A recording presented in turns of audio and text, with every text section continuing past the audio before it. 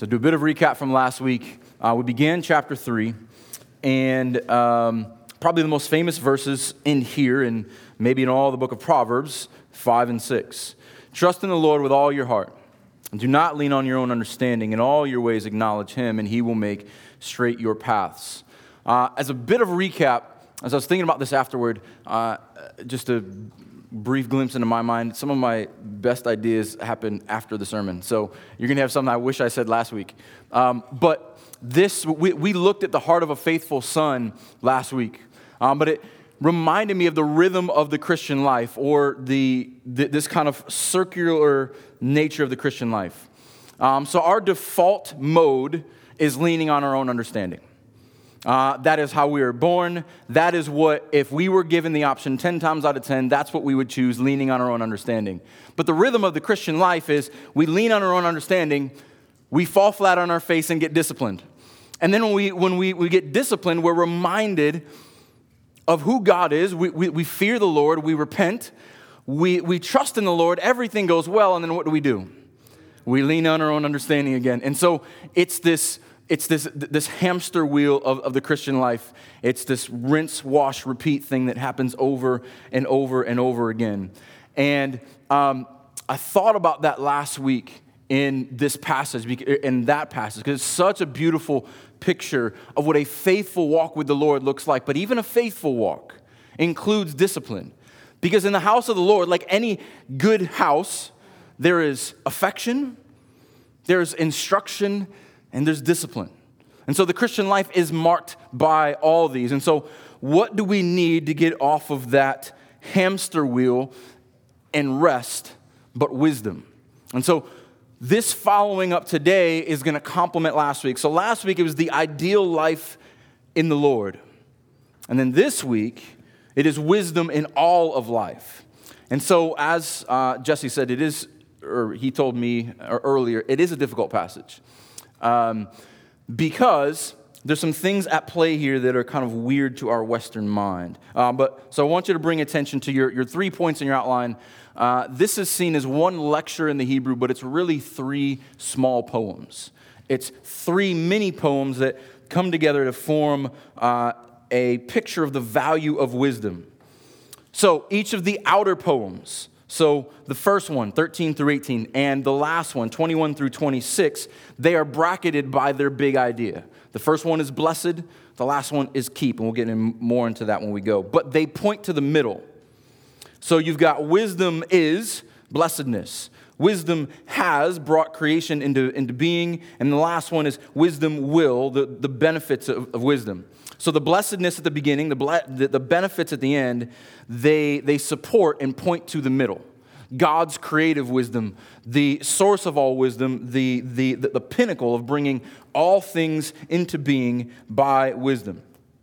So here's our approach this morning. So as I kind of lay that out, I want to tell you why we're approaching it the way that we do.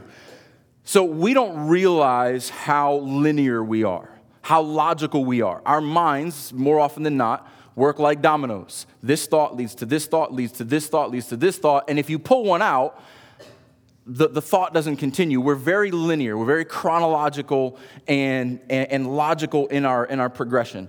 Some of you read the title this morning and you're struggling that they are not in order. That is by intention, just to mess with you. No, but because that's the order of the text. Wisdom, present, past, future. So that would not bother a Hebrew. So the Jews are not linear thinkers. They're not, not that they can't be. They're not always linear teachers. They care more about theme and about rhythm and about pattern and about repetition, about symbolism and painting pictures with words. And so what is emphasized and where things are placed are actually more important than if they were lined up chronologically. And this was the way that they taught. And so I want to draw attention to these poetic rhythms. You know, typically if we're going to teach something, we put the most important thing up front, and we start with the most important thing, and then we kind of work our way down from there. But they use different poetic tools to draw your attention to what they find most important. So I want to draw attention to those poetic elements so that you get what the author intends. And so we won't get into all of the details of these verses. Because if you've been here since the beginning of our Proverbs study, some of these themes and ideas and phrases have been covered already, and most of them will be covered throughout the book. So we'll look at the whole, these three poems and how they come together as a sum of their parts, and we'll look at select details that kind of help support that.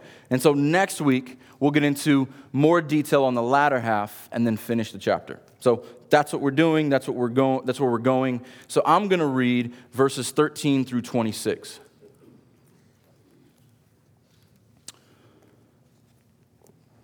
Proverbs 3:13 says, "Blessed is the one who finds wisdom and the one who gets understanding.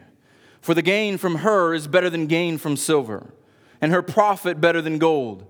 She is more precious than jewels, and nothing you desire can compare with her. Long life is in her right hand, and her left hand are riches and honor. Her ways are ways of pleasantness, and all her paths are peace. She is a tree of life to those who lay hold of her. Those who hold her fast are called blessed. The Lord by wisdom founded the earth. By understanding he established the heavens. By his knowledge the deeps broke open and the clouds dropped down the dew. My son, do not lose sight of these. Keep sound wisdom and discretion, and they will be life for your soul and adornment for your neck. Then you will walk on your way securely, and your foot will not stumble. If you lie down, you will not be afraid. When you lie down, your sleep will be sweet. Do not be afraid of sudden terror or of the ruin of the wicked when it comes, for the Lord will be your confidence, and he will keep your foot from being caught." Amen. Let's pray.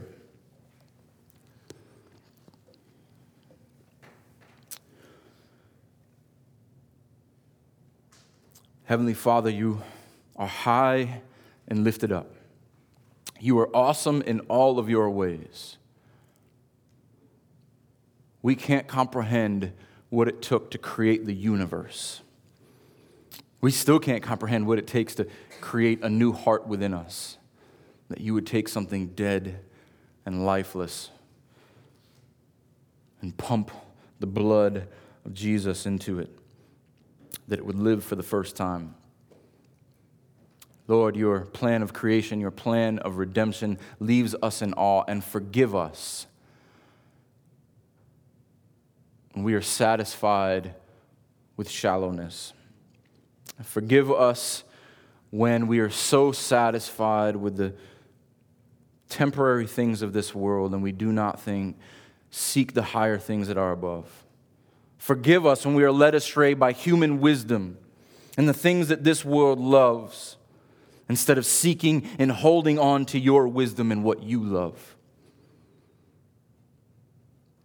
Lord, may we pursue her, wisdom, because we know that it is in wisdom that we find Jesus Christ, and that in him we have security, we have comfort, we have confidence.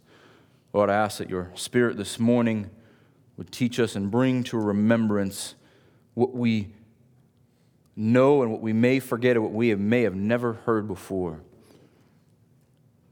The good news of Jesus Christ, that he may be glorified, that he may be exalted in our lives and in the heavens.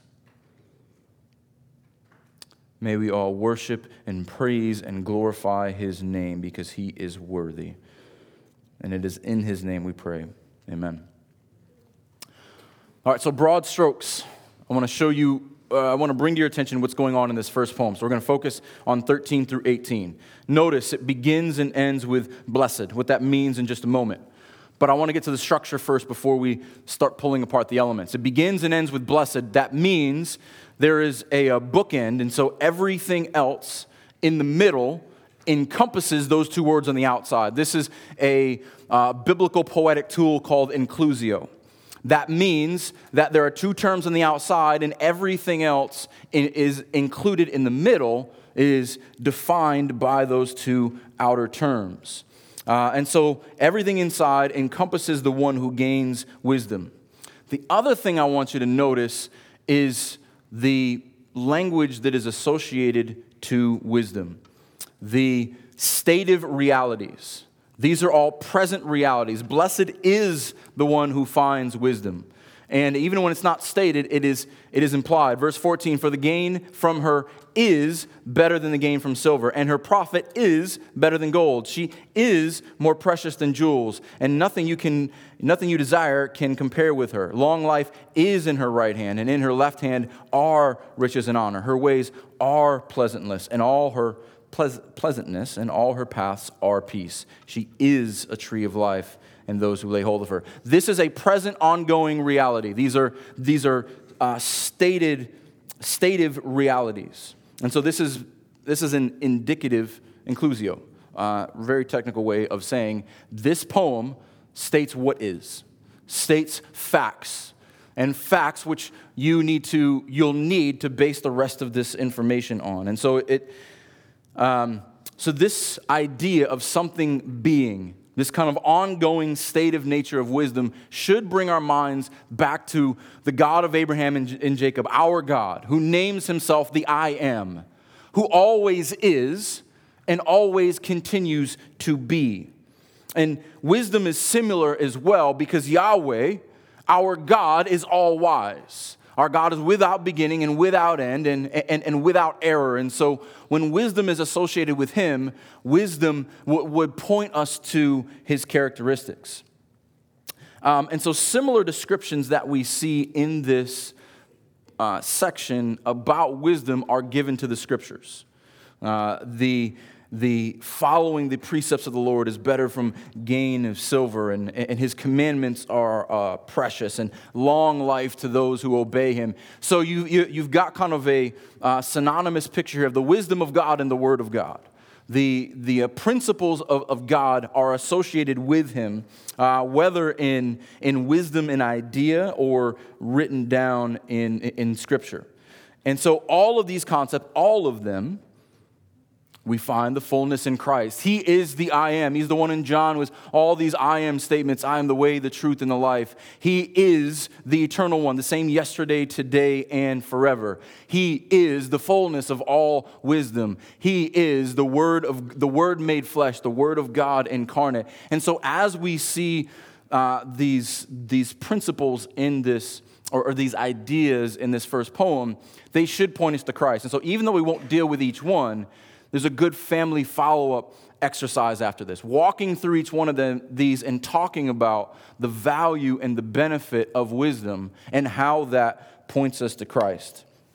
And so there's a lot of great discussions here for these ideas and word pictures, but I'm just going to bring a few to your attention. So first, blessed. What does it mean to be blessed? There's a difference between blessed, it is a state of being blessed, versus blessings. So blessings are individual benefits bestowed on someone. A state of blessedness is something you carry around with you. That's who you are. That's what is going on in your life right now. And so it's a bigger idea. Blessed is the one who experiences life as God intended it.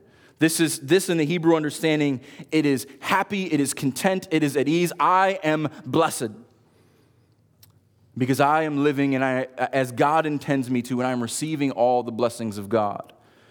So blessed is the one, and this sets up the rest of it. Because in the Hebrew, this is blessed Adam, man, the general word for humankind. This is a call out to, just like Psalm 1 that we read in intercessory prayer earlier, blessed is the man, blessed is the one, blessed is whoever in mankind finds wisdom. And that will come up later as there's a lot of creative elements in here. And so in the Beatitudes, Jesus uses the same Greek equivalent to give that idea. Many of us read the Beatitudes, we say, blessed are the poor in spirit. So we assume if you are poor in spirit, then you will be blessed. But that's not how it reads. That's not how it's intended. The poor in spirit are blessed. The peacemakers are blessed. The persecutors are blessed. They are not earning blessedness. They live in blessedness. They walk in blessedness. And this is the same idea here. And so this kind of theme of being blessed by the Lord, living in blessedness, finds its its fulfillment and its ultimate blessedness in Revelation. So we're actually going to spend a lot of time in Revelation this morning. So if you don't know where Revelation is, it is the very last book in your Bible, right before all the charts and the maps and all that stuff. But I want to bring a few things to your attention. Revelation 1:3. There are many references to blessedness. I'm just going to bring a few to your attention. So in the final revelation of the eschaton, the last things, when John sees what is the state of the church, what is promised to the church, look at how it's described. Verse 3 of chapter 1, blessed is the one who reads aloud the words of this prophecy. You are blessed even if you read it aloud. More importantly, blessed are those who hear and who keep what it is written, for the time is near. Blessedness is being in God's word, because the time is near. Everything you read here, it can come at any moment. Do not fall asleep. Look again at chapter 14, verse 13. 14:13 in Revelation. And I heard a voice from heaven saying, write this, blessed are the dead who die in the Lord from now on. Blessed indeed, says the Spirit.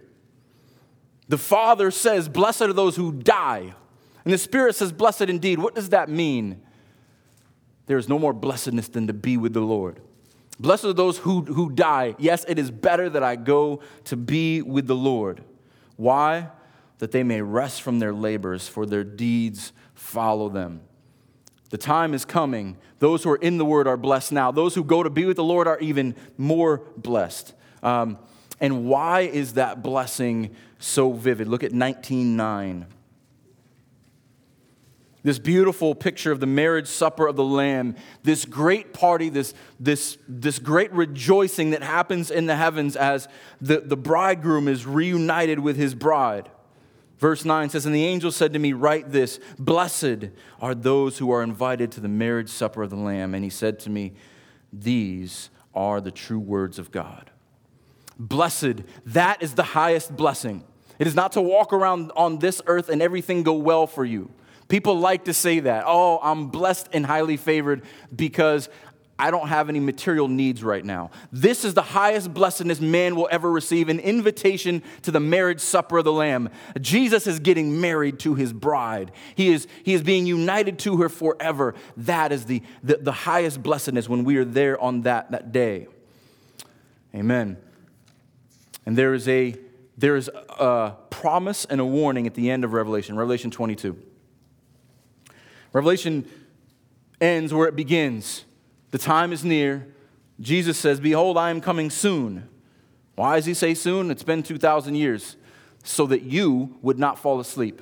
So that we would not get complacent. Behold, I am coming soon, bringing my recompense with me to repay each one for what he has done. I am the Alpha and the Omega, the first and the last, the beginning and the end. Blessed are those who wash their robes so that they may have the right to the tree of life. More on that later. That they may enter the city by the gates. Blessed are the ones who wash their robes, those who are covered in my blood, because they will have life in me, eternal life, solidified with this tree of life, and they will enter the city by the gates.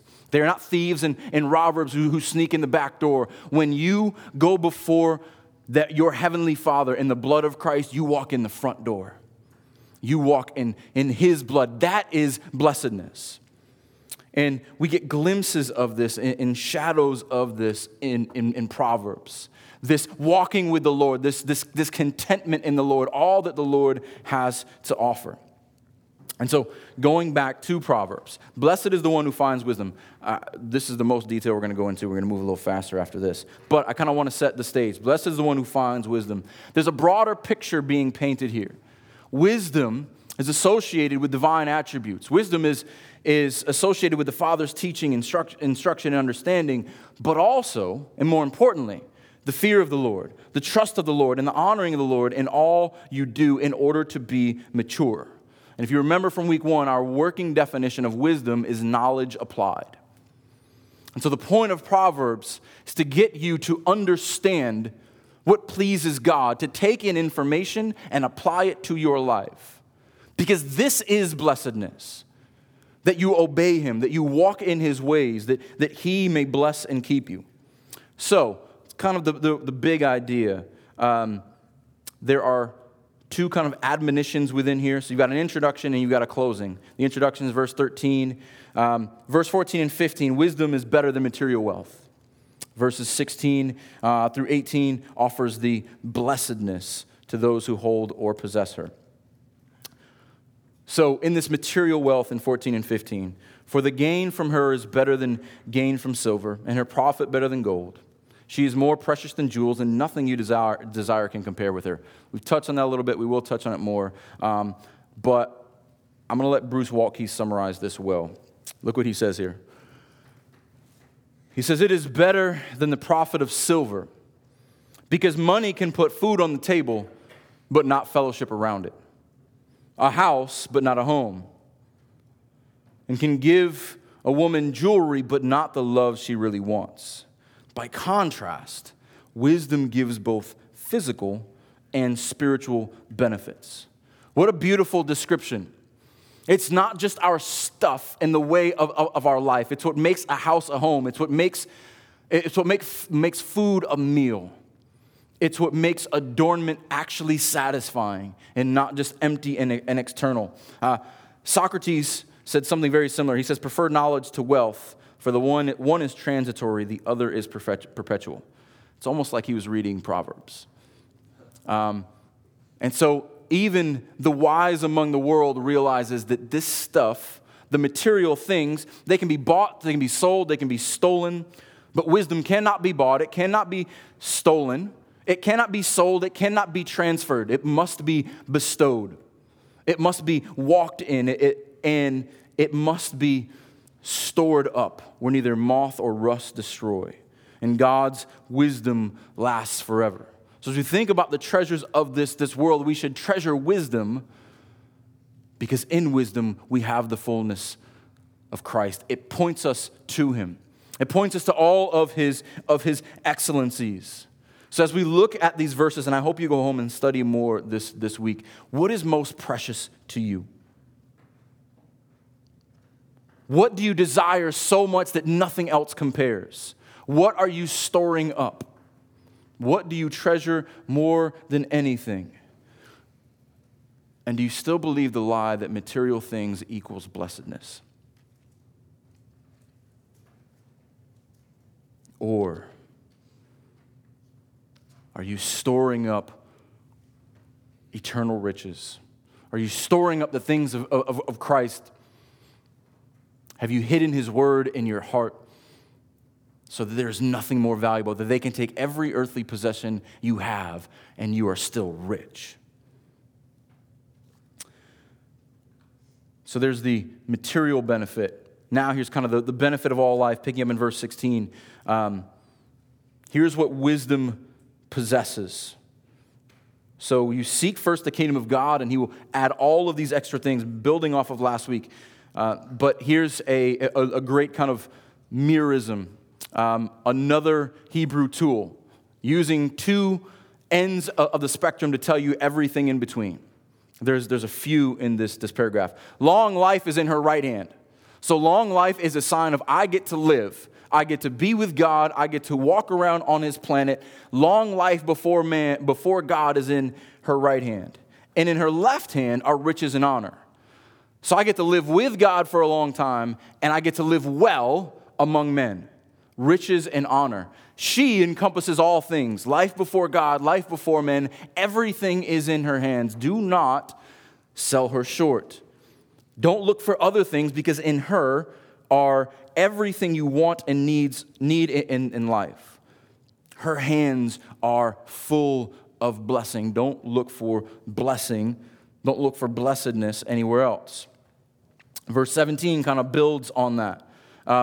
This is 16 is a broader spectrum, and 17 kind of gets to the heart, and it appeals to what we truly desire. Her ways are ways of pleasantness.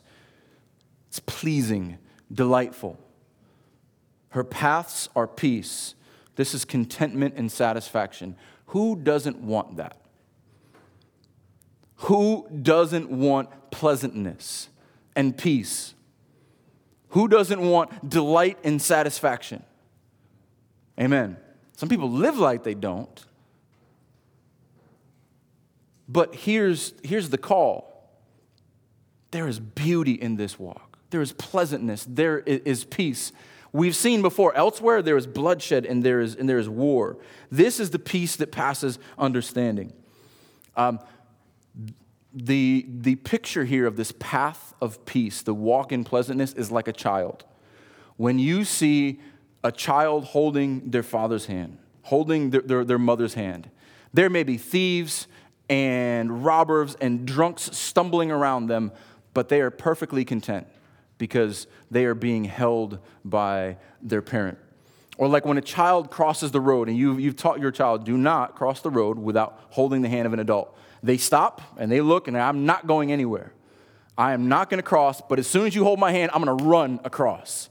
Because now I am in peace. Now I am feeling pleasantness because I am secure.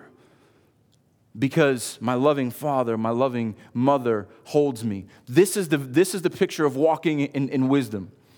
We can walk in the midst of the shadow or the valley of the shadow of death. We can run across the street because we know no harm will come to us in the hands of wisdom here, but our God. And now comes the climax of the poem. She is, still speaking of wisdom, a tree of life to those who lay hold of her. Those who hold her fast are called blessed.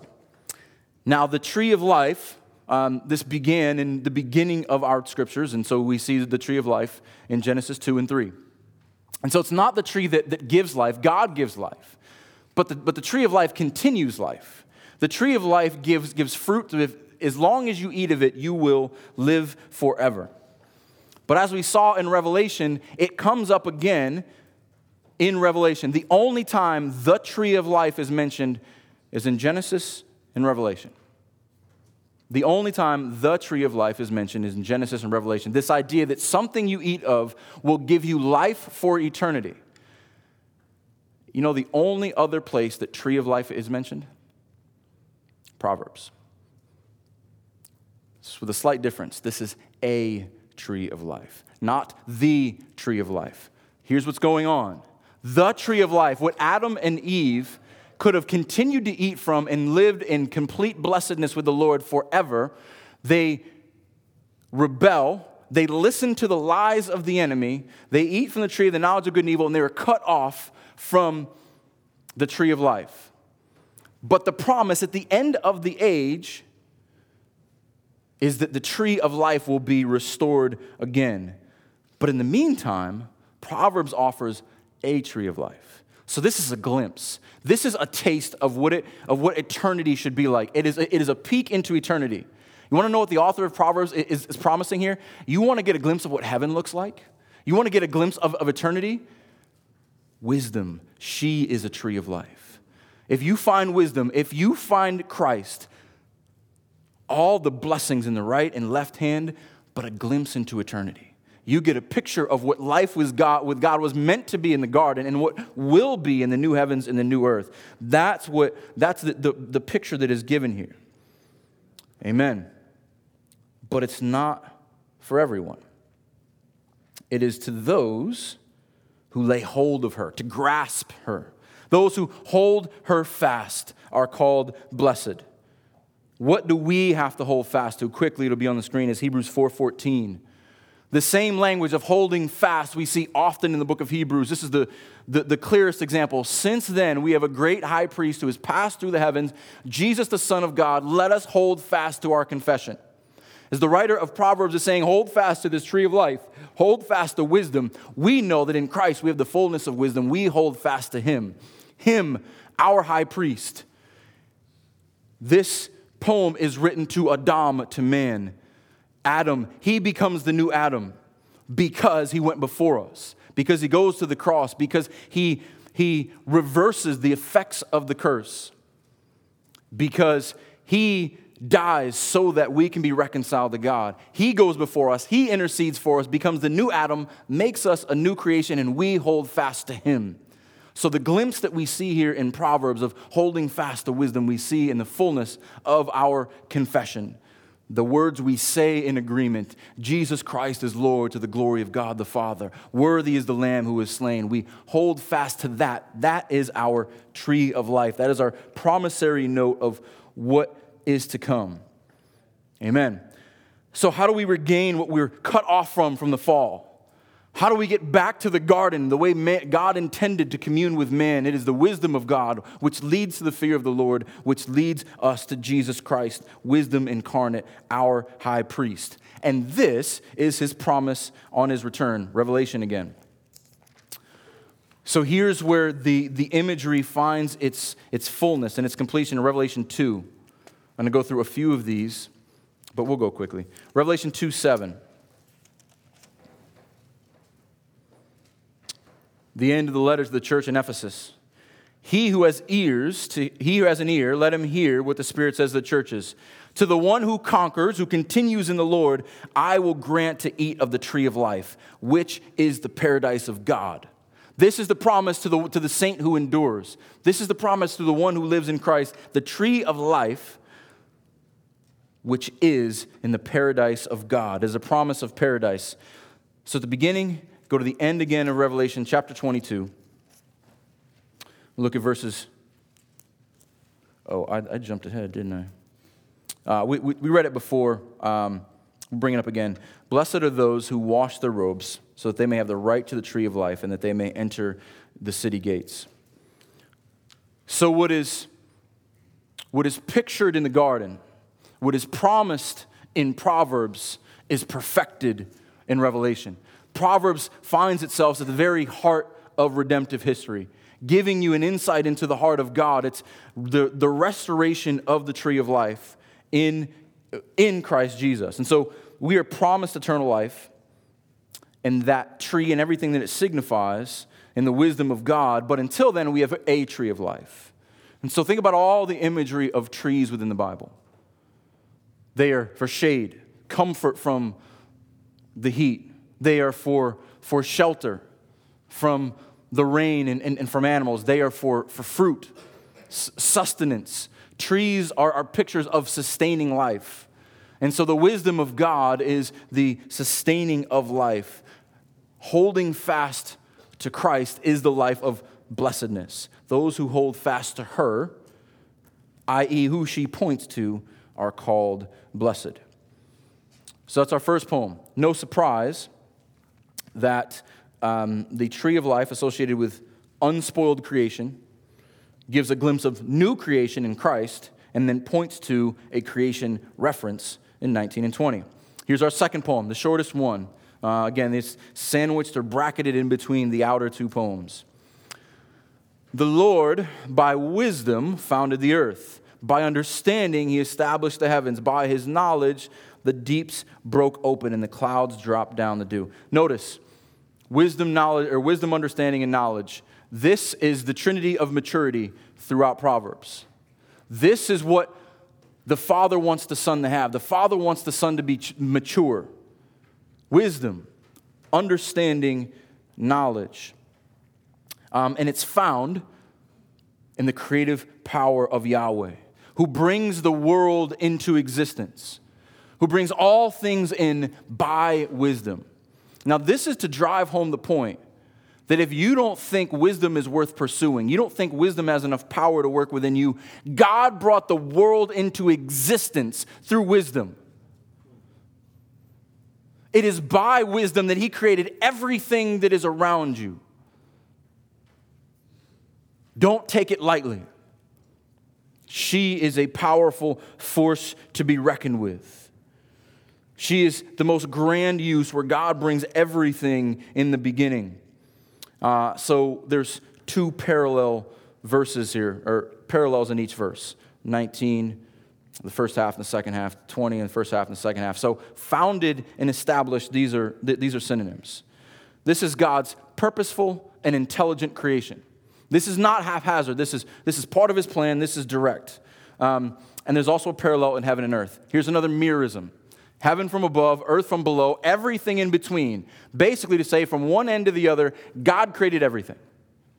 He founded it. He established it by wisdom. There is nothing that is not made and held up by the wisdom of God. And so to give one example, verse 20, by his knowledge, the deeps, so this is water language, the deeps broke open. This spilling and spewing out of the center of the earth. And the clouds, other water language, dropped down dew. So let's look at these. Why water? Why the deep and why the clouds? Because if anything speaks to life on earth, it is water. Most of our planet is covered in water. Our bodies are mostly made up of water. The air that we breathe is water vapor. Water contains what plants need and what we need. Water is synonymous with life on earth. And so the deep opening up, that's past tense. That's looking back to the way God created this ball of water that we're on. And then the present tense, the clouds drop down. This is right now, the dew. So we're looking at creation and sustaining. God creates and he sustains. So we don't think much of dew. The Bible has much to say about dew because we live in Florida, and when it rains for days, and it rains every day, and we get tired of the rain. But they don't get a lot of rain in Israel. So the dew is very important. They collect dew in the morning. And the dew is needed to keep many of their plants growing. They've got a rainy season, but it's very short. And so this continued provision, God uses water to create the earth. And he uses water to sustain the earth. And so wisdom gives the earth what it needs to sustain. And so this is how immense his knowledge is, by his knowledge. God thinks it. God wills it, and it is. God wills it, and it still is. By his knowledge, by his wisdom, by his understanding, the earth and everything you see around it is and will be. And so how often do we reflect on God's creative wisdom? How often do we just look around us and we see dew on the ground, or when the rain falls, do we remember him? Do we remember God's provision? Are we in awe? Like, how wise and how awesome and how majestic must you have to be to create everything from a caterpillar to a bald eagle? Amen. How dense do we have to be to walk by it every day and not think about it? This is God's wisdom and his understanding. You ever seen those deep sea nature shows where the weirdest creatures that you have ever seen looks like something out of Dr. Seuss? And you're like, why did God create that? Where did that come from? Out of God's mind that we can't even begin to plumb the depths of. This is what the writer of Proverbs is saying. God is so wise. God is so infinite. God is so great. Even the very water that you depend on to live comes from him. So point being, if God can create all this cosmos by wisdom, what can he create in you? If God can do all this marvelous work for inanimate objects and creatures who are not made in his image, what can he do for his image bearers who seek him, who hold fast to his wisdom? And if the wisdom of God is so valuable to him that it has been there since the beginning, we'll see more of this in chapter 8, that he created everything with it, how valuable should it be to us? How valuable, how much should we seek and hold on to the wisdom of God? Because if God used it to create everything, including you, how could you think that you could continue on in your life without God's wisdom? But we do, right? It's back to that cycle again. Everything's going well, lean on my own understanding. Fall flat on my face, have to get disciplined, trust in the Lord, lean on my own understanding again here. The reminder is God is so much wiser, so much smarter than you. His ways are higher than your ways. His thoughts are higher than your thoughts. Go to him. Trust him. Your creator is beckoning you to listen to his wisdom. Don't keep stumbling on in your own. And so now in our third poem, from wisdom as a concept and an idea to wisdom put into practice. And so here in verse 21, we'll start the third poem. So I'm going to broad strokes on this one. We'll get into more next week. But I wanted you to see the progression here. So wisdom is. the nature and character of wisdom. What wisdom has done in the hands of the Lord, what wisdom will do in you. And so notice all of the verbs here. Look at the tenses. They are future promises. My son, do not lose sight of these being keep sound wisdom and discretion. Look at all the will be's. And they will be life for your soul and adornment for your neck. Then you will walk on your way securely, and your foot will not stumble. If you lie down, you will not be afraid. When you lie down, your sleep will be sweet. Do not be afraid of sudden terror or the ruin of the wicked when it comes, for the Lord will be your confidence and will keep your foot from being caught. Here is what the writer's saying. Remember who wisdom is. Remember who she is. Remember whose she is. And you will see what she will do if you take her with you. Here's another inclusio. Begins and ends with keeping. My son, do not lose sight of these. Keep, hold on to, guard sound wisdom and discretion. If you do, it closes with, for the Lord will be your confidence, and He will keep your foot from being caught. So the idea, the blessedness of wisdom, the creative power of wisdom, and the keeping and the guarding of wisdom in this last poem. And in this last poem, it implies the whole person. Verse 21 addresses the sight. Verse 22 addresses the soul. So you got the eyes, which bring things in. The soul, which is your life within you. And then you've got the reference to foot. This is the way that you walk. This is your symbolic of your daily life. So I want to look at this introductory section, 22 through 21 and 22. So there's 3 little sections. There's an introduction. This is introducing the application. And then the last 2 sections form a chiasm. We'll get to the first one first. My son, don't lose sight of wisdom and discretion. Here is the first command. Up to this point, it's been indicatives.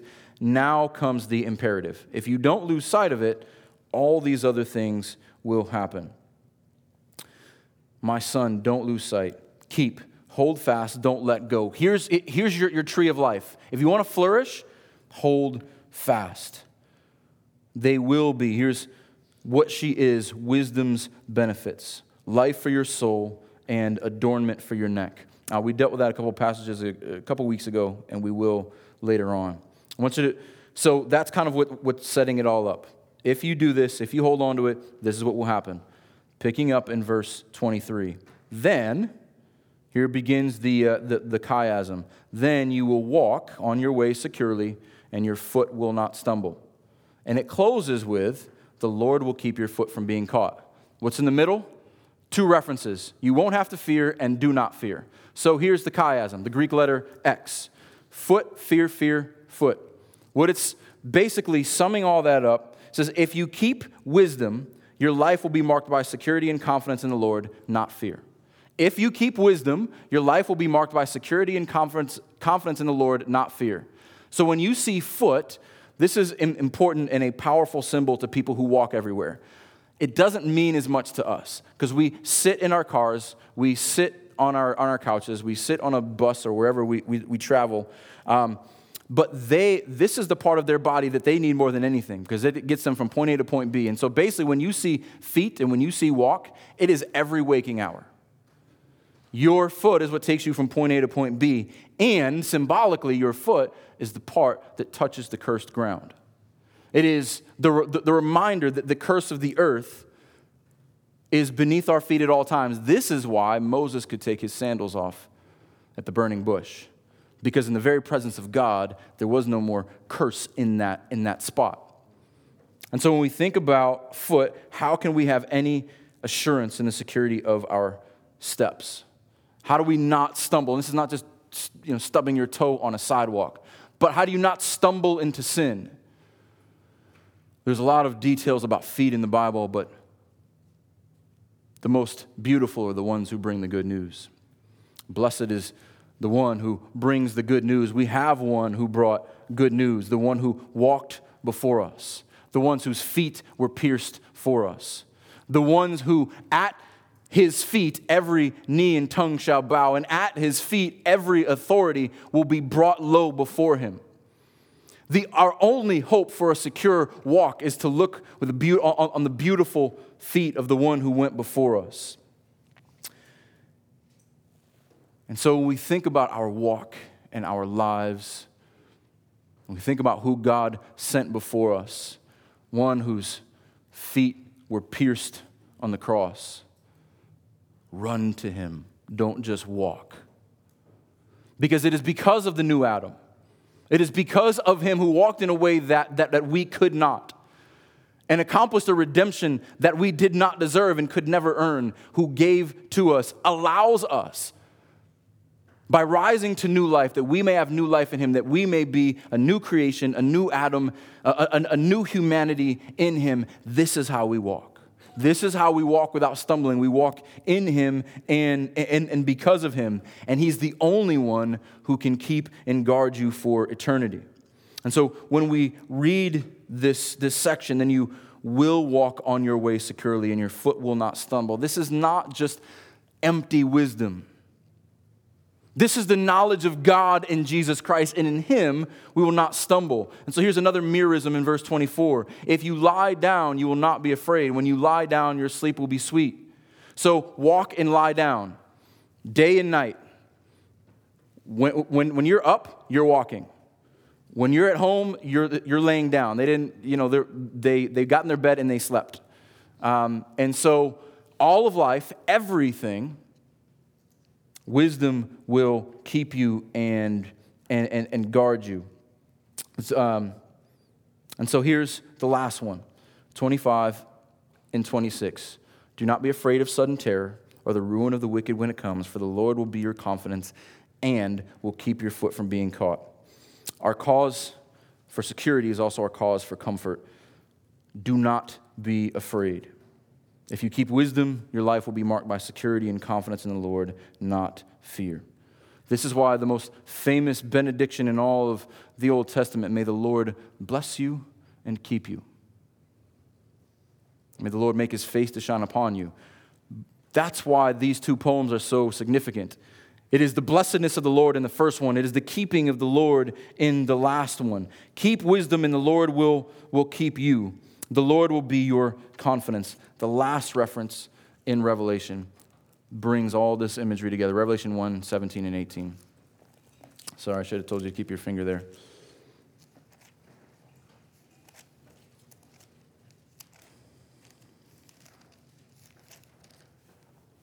Revelation 1, 17.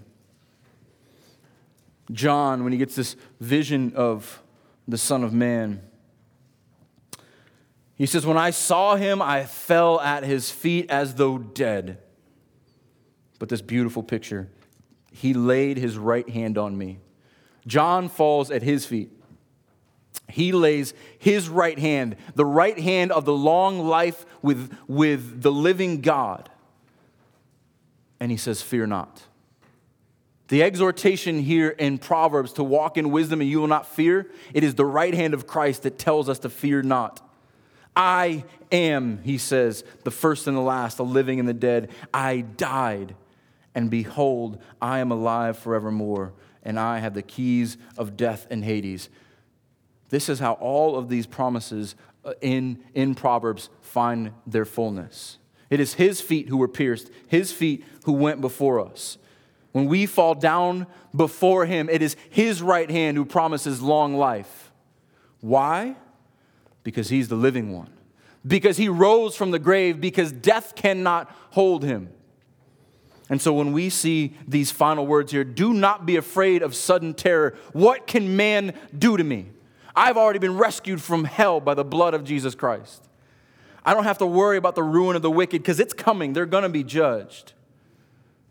Sudden terror will come in this life. The ruin and the judgment of the wicked will come. They are both certain, but so is Christ's victory. And so is our life in him. And so is our protection in him. Because all of these elements find their fullness in Christ. He is our creator. He is our redeemer. As the new Adam, he is creating a new humanity. And he causes us to walk in newness of life. And he keeps our feet from stumbling if we hold fast to him. And as the original reader reads this and they desire to guard the wisdom of God, we guard and hold to our confession. The good news of Jesus Christ, that there is eternal life in him, the wisdom of God and power of salvation. So I want to leave you with this. Blessed is the man who finds wisdom. Blessed is the man who finds Jesus Christ, the creator, the sustainer of all things, our Redeemer, the new Adam, the tree of life, who provides a tree of life and until we see him again. He is our life. He is our confidence. He is our hope. And he causes us to lie down in peace and walk without stumbling. Love him, trust him, turn to him. There is no other wisdom, there is no other life apart from him. This is the joy to the world. Let's pray.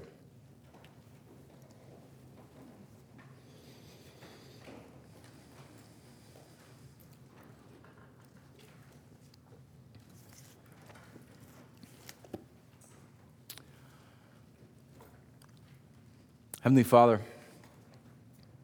how awesome is your name. The great I am, the God of Abraham, Isaac, and Jacob, the name above all other names, the name that should hold weight and reverence on our tongues, should stir joy within our hearts, should flavor our speech and our actions. Lord, we praise you for your plan of redemption.